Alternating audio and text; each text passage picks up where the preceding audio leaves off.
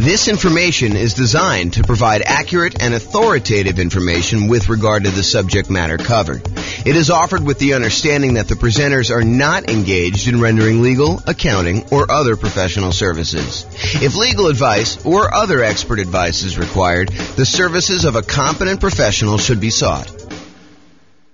Welcome to the Toledo Real Estate Investing and Real Estate Financial Planning Podcast. Learn all about investing in real estate in Toledo, Ohio, with a combination of real estate financial planning and modeling with numbers specific to Toledo, plus syndicated, more generalized recordings of live and pre-recorded real estate investing classes. Not all of them specific to Toledo. Be sure to stay tuned after the podcast for a message from our sponsors. Well, good morning and welcome, everyone. I am James Orr, and we got a very special class today. This is part of the series on improving cash flow. And so today we're going over improving cash flow when considering your real estate investing strategy. When you're thinking about which strategy you want to use, how do we improve cash flow when we're trying to decide whether we're doing traditional buy and hold or short-term rentals or house hacking or nomading or whatever we're trying to do there. So all of the things we're going to discuss today have to do with choosing your existing real estate investing strategy. And this is, as I mentioned, part of the series we're doing. And so we've already covered how to improve rental property cash flow when we are searching for properties. That was covered in a previous class. So if you want to see about all those different strategies, go watch that class. We've also covered all of the different strategies of the largest section, the one that has the most ways to improve cash flow, and that was the financing section.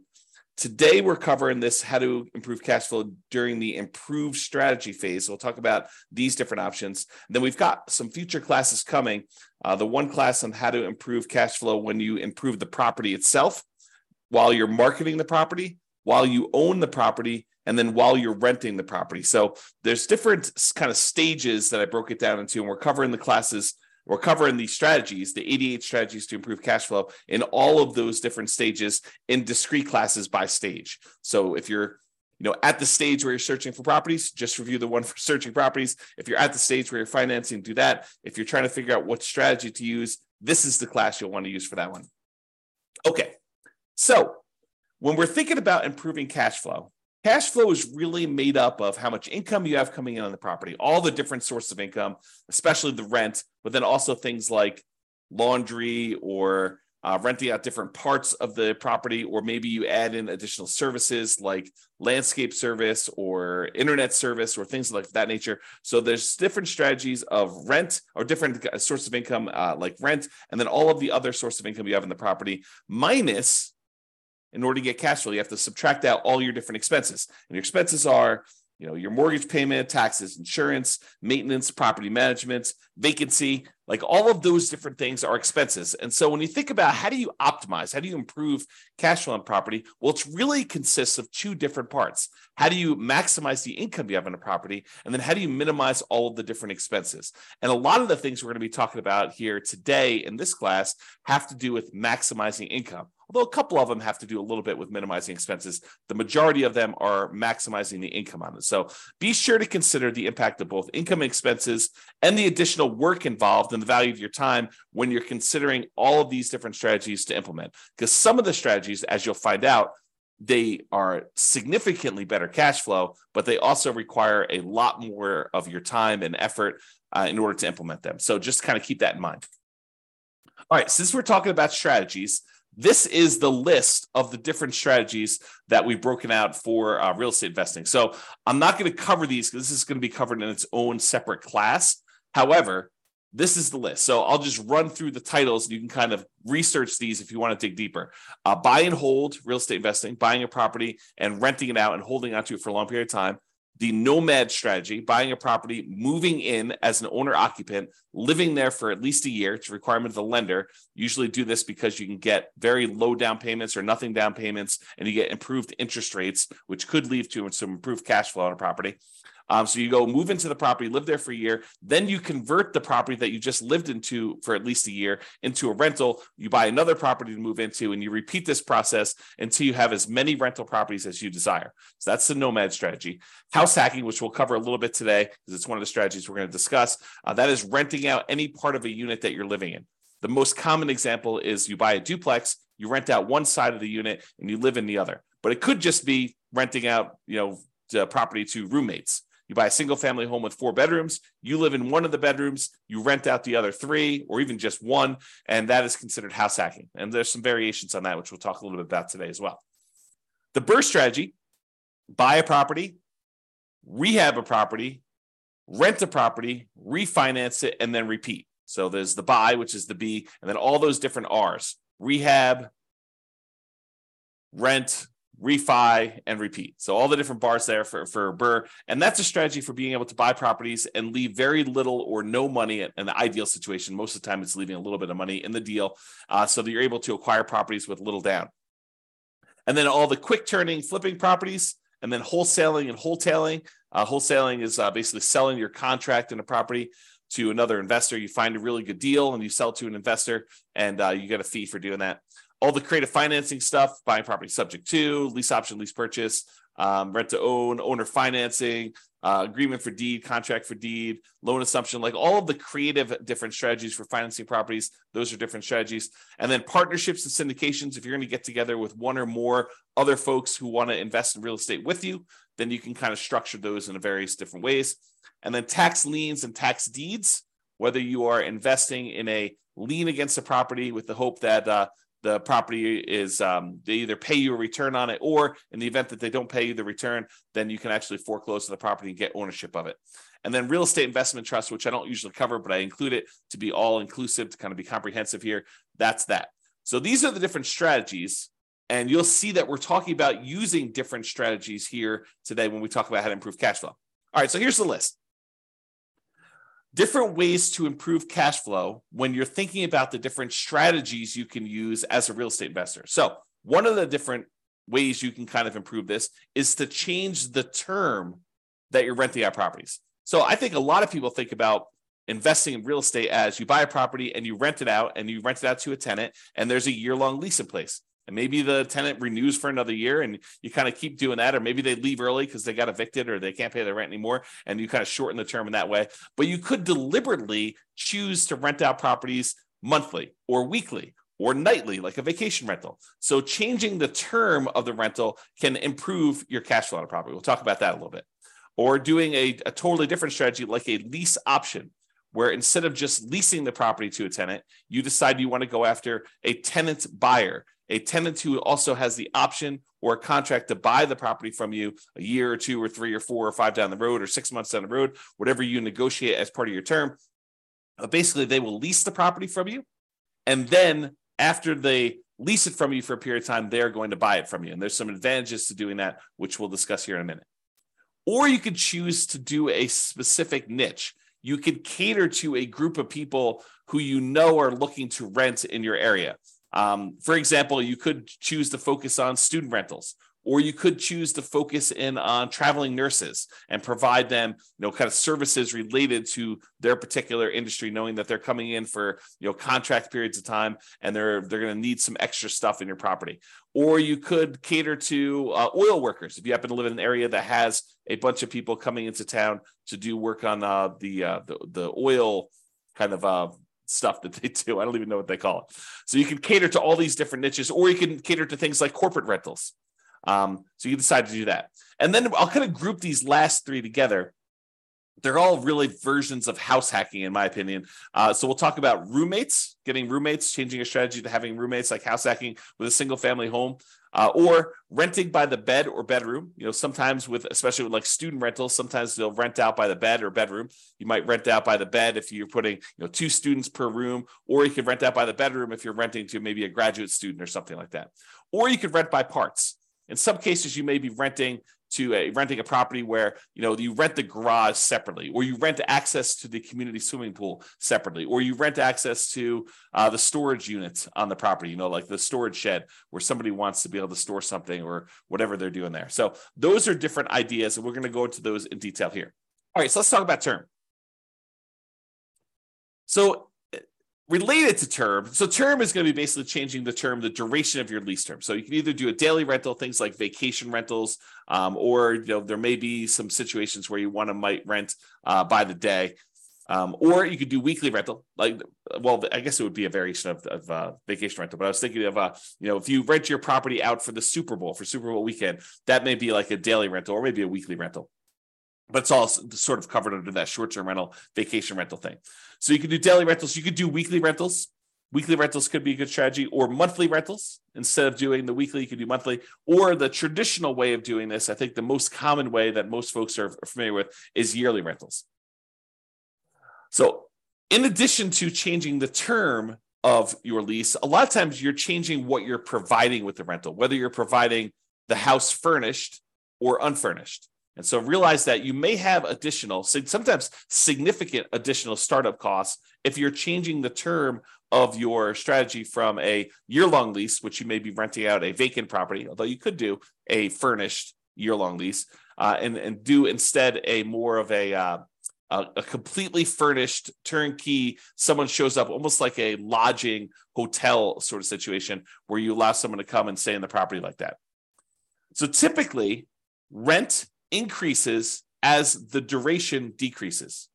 So the shorter the term of your lease, typically the higher the rate is. There are probably some exceptions to this, but overall, that's the general rule of thumb. Shorter terms tend to be more expensive than longer terms. Now, the other thing to watch out for, if you're going to go and do the strategy where you're going to change from doing year-long leases to short-term rentals, which could be significantly higher income on the property, you also have to watch out for increased expenses, like increased vacancy expense. You're not going to have 100% of the nights occupied in most cases. There's probably some exceptions to this, but in most cases, you're not going to have 100% of the nights occupied if you're doing some type of short-term rental or vacation rental. You might have 50% occupancy or 70% occupancy or 30% occupancy. So just realize that you may have increased vacancy for doing that. You may also have an increase in marketing costs. Whereas you may market to find a tenant for a year, for the 60 days or so prior to the lease expiring to get your next tenant. If you're doing a vacation rental, you may be advertising on all of the kind of short-term vacation rental type websites, and that may significantly increase your marketing costs and time. And then also your management costs may be much higher. If you're doing short-term rentals, you may have a significantly higher cost to get the property ready for the next tenants, kind of like being in touch with the tenants, kind of doing your contact and making sure everything's ready to go for the short-term rentals. Things like that could be increased by doing a shorter term. And then finally, in some cases, the maintenance on the property on short-term rental could be slightly higher depending on how things in your property wear and what it costs for you to keep up with maintenance on the property for doing that. Replacing things that you might not have in a long-term rental, like linens or shampoos and things of that nature. You could have a pretty significant increase in cost for doing that as well. But in a lot of cases, not every case, but in a lot of cases, those costs are more than made up for by doing the short-term rental. So this class, by the way, is not intended to be like, this is how you do short-term rentals. This class is intended to be like the overview of how do you improve your cash flow and things to consider, then go research. If you're interested in doing short-term rentals, you want to go dig into that particular strategy to become an expert at that particular strategy. Okay. All right, let's talk about lease options. And when I say lease option, I'm talking about the whole kind of like rent-to-own family. Lease option, which is a lease with an option contract. Lease purchase, which is a lease with a purchase contract. Rent-to-own, which is a generic way to describe these, or lease to own, which is another generic way to describe these. So I'm talking about that whole family when I say lease option. So I'm not specifically calling out lease option. I'm using it generically. Okay, this tends to provide the lease with option where you find a tenant buyer who wants to lease the property from you with the intention of buying it from you 3 months, 6 months, a year, 2 years, 5 years down the road. It tends to provide exceptional improvement in cash flow in markets where the cost to buy is significantly higher than the cost to rent. In other words, where the price to rent ratio is less than ideal. So if you're in one of those markets where it's really hard to make cash flow work, putting a reasonable amount down because the cost to buy a property is so much higher than the cost to rent a property, this could be a great strategy for you to consider. If you think about it, and I'll just name some numbers here. Let's say in your marketplace, if you were to go try to buy a property, the mortgage with taxes and insurance and everything on it is close to $3,000 a month. But rent on that particular property is, low 2000s, 2,200, maybe 2,000 even, maybe 2,400. But there's a significant difference between what a property would rent for, and even if you put 20% down or 25% down, what the property would cost you to buy. If you're in a market like this, lease option could be an interesting strategy. Why? Because when you're talking to someone who is coming in, they're leasing the property with the intention of buying it later, you need to talk to them about what it's going to cost them to buy the property. So you get to, instead of just comparing rent to rent when you're marketing your property, now you get to discuss with them, this is what it would cost if you were just renting the property. If you were going to buy the property, though, it's going to cost you about $3,000 a month or $3,200 a month. And so rent is going to be a little bit higher than what normal rent is on this property, and you're going to be able to buy it later. And if they tell you, look, I can't afford a $3,000 a month payment, what they're telling you is, I'm never going to be able to buy this property. I can't afford a $3,000 a month payment to buy it. So you're setting them up for failure if you try to put a tenant buyer in a property where they tell you up front that they can't afford what the payment's going to be when they go and finance it. If the only way they can afford the property is when they're renting it, then they're never going to be able to afford the property. Now, there's exceptions to this, right? Like someone comes into a windfall of some sort and they're able to get a big enough down payment where they could buy it all cash and they no longer have a monthly payment, or they get a big enough down payment where they're able to do that, or they think the interest rates are going to go back down. I'm not sure I would be speculating on that, but there are some exceptions where that's the case. But if I would want to put a tenant buyer in a property, if I wanted them to buy the property, which I think I want to play win-win, right? You want someone to be in a deal where they can actually succeed through the process that you're helping them do. You want them to help them buy the property. You don't want to put someone in the property where they're never going to buy. So if you do want to do that, which I think you should, then you put them in the property and they need to be able to afford that monthly payment. And so now you can start comparing what the payment would be when they buy it to what the rent is, and maybe you're able to get a little bit higher than fair market rent for the option for them to be able to buy the property from you at some point in the future. Okay, and I'm very deliberately not going into all the details of, do you apply some of the monthly payment toward their purchase price or anything like that. These are all different things that you need to learn about if you plan on using this strategy, but I'm not going there today because we've got other stuff to cover. This is not intended to be a class on implementing lease options. There's separate classes on that if you really want to dig into that strategy. Okay. However, even if the monthly fee, the amount you're charging them monthly, was completely identical, right? You were able to get only the same amount you were able to get for rent as renting the property versus doing a lease option. You're only able to get that same $2,200 a month, whether you did either strategy. If that was the case, there are some significant improvements to cash flow from getting a non-refundable purchase deposit when the tenant buyer comes in the property. So even if the tenant buyer is only able to pay $2,200 and the tenant would normally pay $2,200, if you're getting for example, a $10,000 non-refundable purchase deposit, that would significantly improve your cash flow on the property. So for example, let's say they had a 3-year period in order to be able to buy the property, and you're getting from them a $10,000 non-refundable purchase deposit. Well, if you take that $10,000 and you kind of like spread it out evenly over a 3-year period, it's almost like getting an extra $250 more per month in cash flow. Even though you're going to take that $10,000 in many cases, you're going to apply it toward the purchase of the property later. So you're trading some of the appreciation you were expecting to get in the property over those next 3 years in exchange for getting better cash flow in the meantime.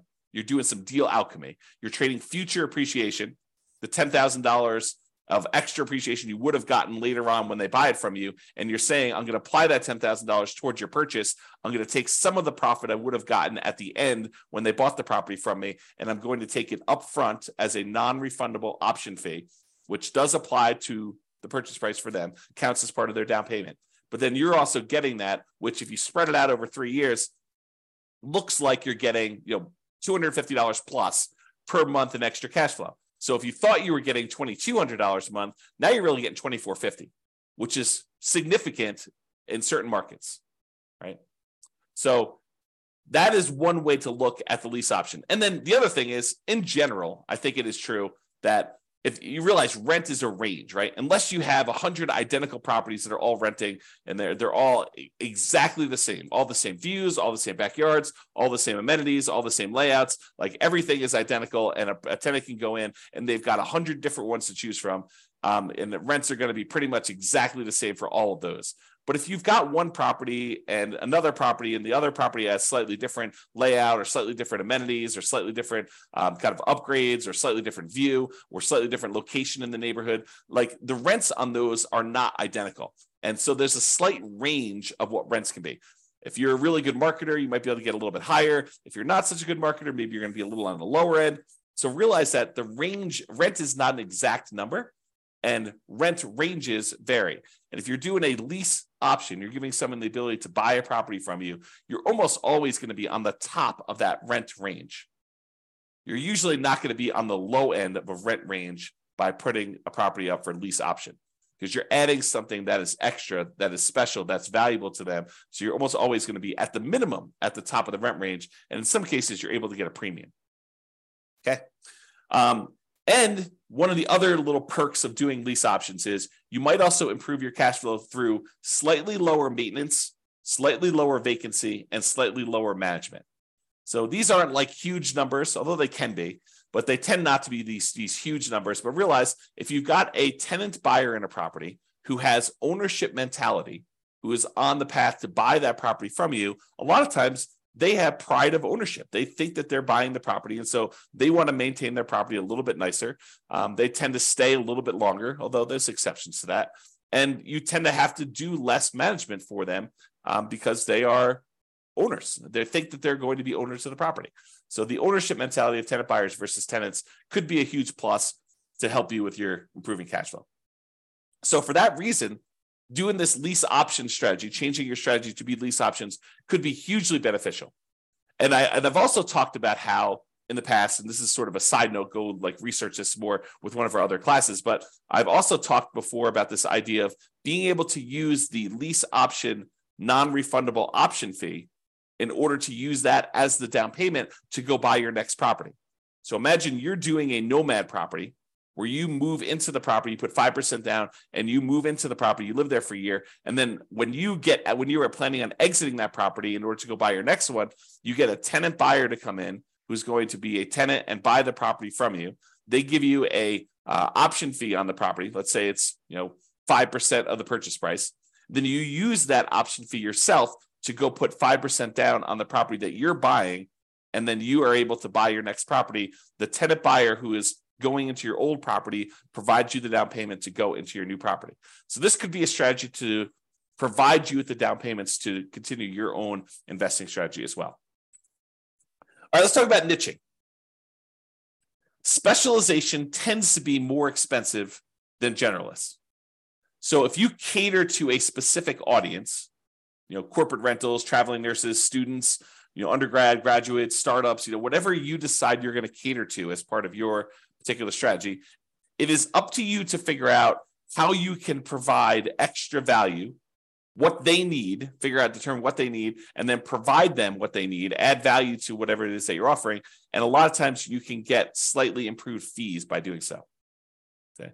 So what can you offer them that would be more attractive to people in that group than just renting another property? And then what's a reasonable premium you can charge for providing that extra value? So if you're going to charge money for students, maybe you provide housing that's near the university and some extra things that students would like the terms that kind of coincide with the school year, or the ability to have their parents co-sign, or whatever it is that is appropriate for you and that particular niche that you're serving. Find out what they need, how you can cater to them, and then cater to them, and you may be able to find a profitable niche to focus on. All right, let's talk about house hacking. So house hacking is renting out part of the property while you live in the property. And we're going to go over 3 different examples. We're going to talk about getting roommates. We're going to talk about renting by the bed or bedroom. And then we're going to talk about renting by parts. So let's jump into that. So let's talk about roommates. So imagine you have a single family home. You might be renting bedrooms with use of other parts of the property. So you rent them a bedroom, but they get use of the kitchen and the basement and the living room and maybe a parking spaces if you have that in your property. In some cases, you may have a non-conforming duplex that you could rent out to a roommate. So we see these occasionally come up, but they're properties where they're not duplexes. They're not zoned a duplex. They are not set up where they qualify officially as a duplex, but they look like a duplex. It's a property that's a complete upstairs unit, and then there's a side staircase that goes down to the basement unit, and there looks like a totally separate apartment in the basement. In some markets, you can't put the stove in, or you can't do something where that would trigger compliance issues or something like that. But it could have a hot plate or something like that, or a mini fridge or whatever. But it looks like it's a duplex, although it's technically not. It's what we call a non-conforming duplex. And actually, I have a typo here. I'm going to fix it. Non-conforming duplex. So non-conforming duplex that you can't technically rent it out as a separate unit. It doesn't have its own address, doesn't have its own whatever, heating source or air conditioning source or a stove or fireplace, whatever it is, the difference between having a full duplex and not in your marketplace, it could vary a little bit. But you could have a roommate that lives down there. Imagine you were just going to have a roommate upstairs in a different bedroom. Well, in this case, you have a roommate, and those could be the rules that you apply to this thing where you are having a roommate. And so a lot of times you have to watch out for your occupancy limits in your marketplace, and they're not going to have their own address. And maybe you have to give them access to something else in order to do this, make this right. Find out what it needs to be in your marketplace. And a lot of times your real estate agent can help you with that. But you maybe have a non-conforming duplex that you could do that.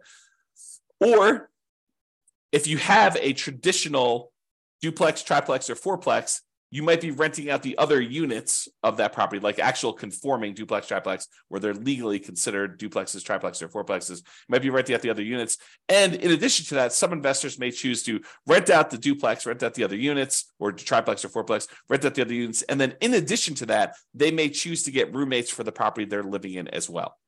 Okay, so that is another option. So that's like roommates. And that could significantly improve your cash flow if you're thinking about that. Okay, rent by bed or bedroom. So in some situations, they might lend themselves well to renting out by the bedroom or even the individual bed. A lot of student rentals, they may do individual bedrooms, or they may do kind of by the bed, where you have two students per room. You have two beds in there, maybe two desks or something like that to kind of cater to the students. Or you could rent by parts. We talked about this non-conforming duplex, triplex, or fourplex, and be sure to check and apply with local occupancy laws to do that. But more unusual setups could also include like RV parking spaces for them to park their RV. So if you have lots of space in your property and it's set up for RV parking, you're allowed to do that with your HOA, then maybe you go ahead and you rent out the space for someone who wants to be able to park their RV there, and that could improve your cash flow on the property. Or maybe you own an RV that you have, or maybe it's a tiny home that you set up on the property, and you could rent that out as its own separate living unit on the property if your occupancy laws allow you to do that. Another common one is if you have a garage or storage units, you could rent out the access and use of the garage separately to somebody who has a car or like machine shop that they really want to have separately, and they don't have space in their apartment, and they want to just rent a private garage to be able to have their setup there so they can do that. It does not have to be, like, it's kind of key point here, it doesn't have to be a place where people sleep. It could be more of a commercial or recreational use type situation with these in order to get rent by parts. Another example would be use of the community pool. In some neighborhoods, by being a member of the HOA, you get use of the community pool. You may not want to use that. Maybe you get wristbands that'll give you access to do that. Maybe you maybe you sell the rights for a family to use your wristbands. Maybe make sure you check with your HOA to make sure this is legal. Or maybe it's use of the rec center. They've got a gym set up down there, or if somebody wants to have weekly meetings for their whatever, their club, book club, knitting club, game club, whatever they want to do, and they want to have use of your recreational center, and you could rent out use of that by giving them access to your rights to do that. Okay. All right. So that's it. That is all the different strategies we talked about for improving cash flow when you're considering the strategy that you're using. So remember, optimizing cash flow is about maximizing income and minimizing expenses. I got another typo here. The strategy you decide to use will significantly impact the income and, to a lesser degree sometimes, the expenses you're likely to experience on a property. It is better, in my opinion, to take a more holistic approach and to optimize at the various stages we discussed earlier: the financing stage, the searching stage, the kind of like choosing your real estate investing strategy stage, when you're owning the property, when you're marketing the property, like when you're renting the property, all these different things. Kind of pick and choose and try to optimize as many of those different things as you can to improve your cash flow, especially in a market where prices are high, interest rates are high, and your rents are lagging. We need to do more things than we've done in the past. Cash flow has become more important than ever and harder to achieve than ever in a lot of ways. And so we really need to implement these 88 strategies that we have in order to improve your cash flow. All right, so that's it. This has been James Orr. I hope you've enjoyed class. I will talk to you soon.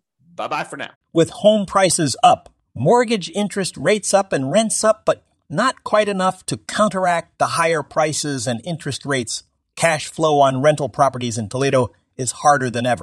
Book a call with the Real Estate Financial Planner to apply our proprietary 88 strategies to improve cash flow on your rentals. See the show notes for a link to schedule your call and improve your cash flow today. If you're a real estate agent, lender, or professional in Toledo that wants to help our Real Estate Investor listeners, consider reaching out to learn about collaboration opportunities with this podcast. We'd love to add more value to our listeners by having you assist our investors buy, sell, and finance their real estate investments. See the show notes to schedule a call to discuss collaboration opportunities.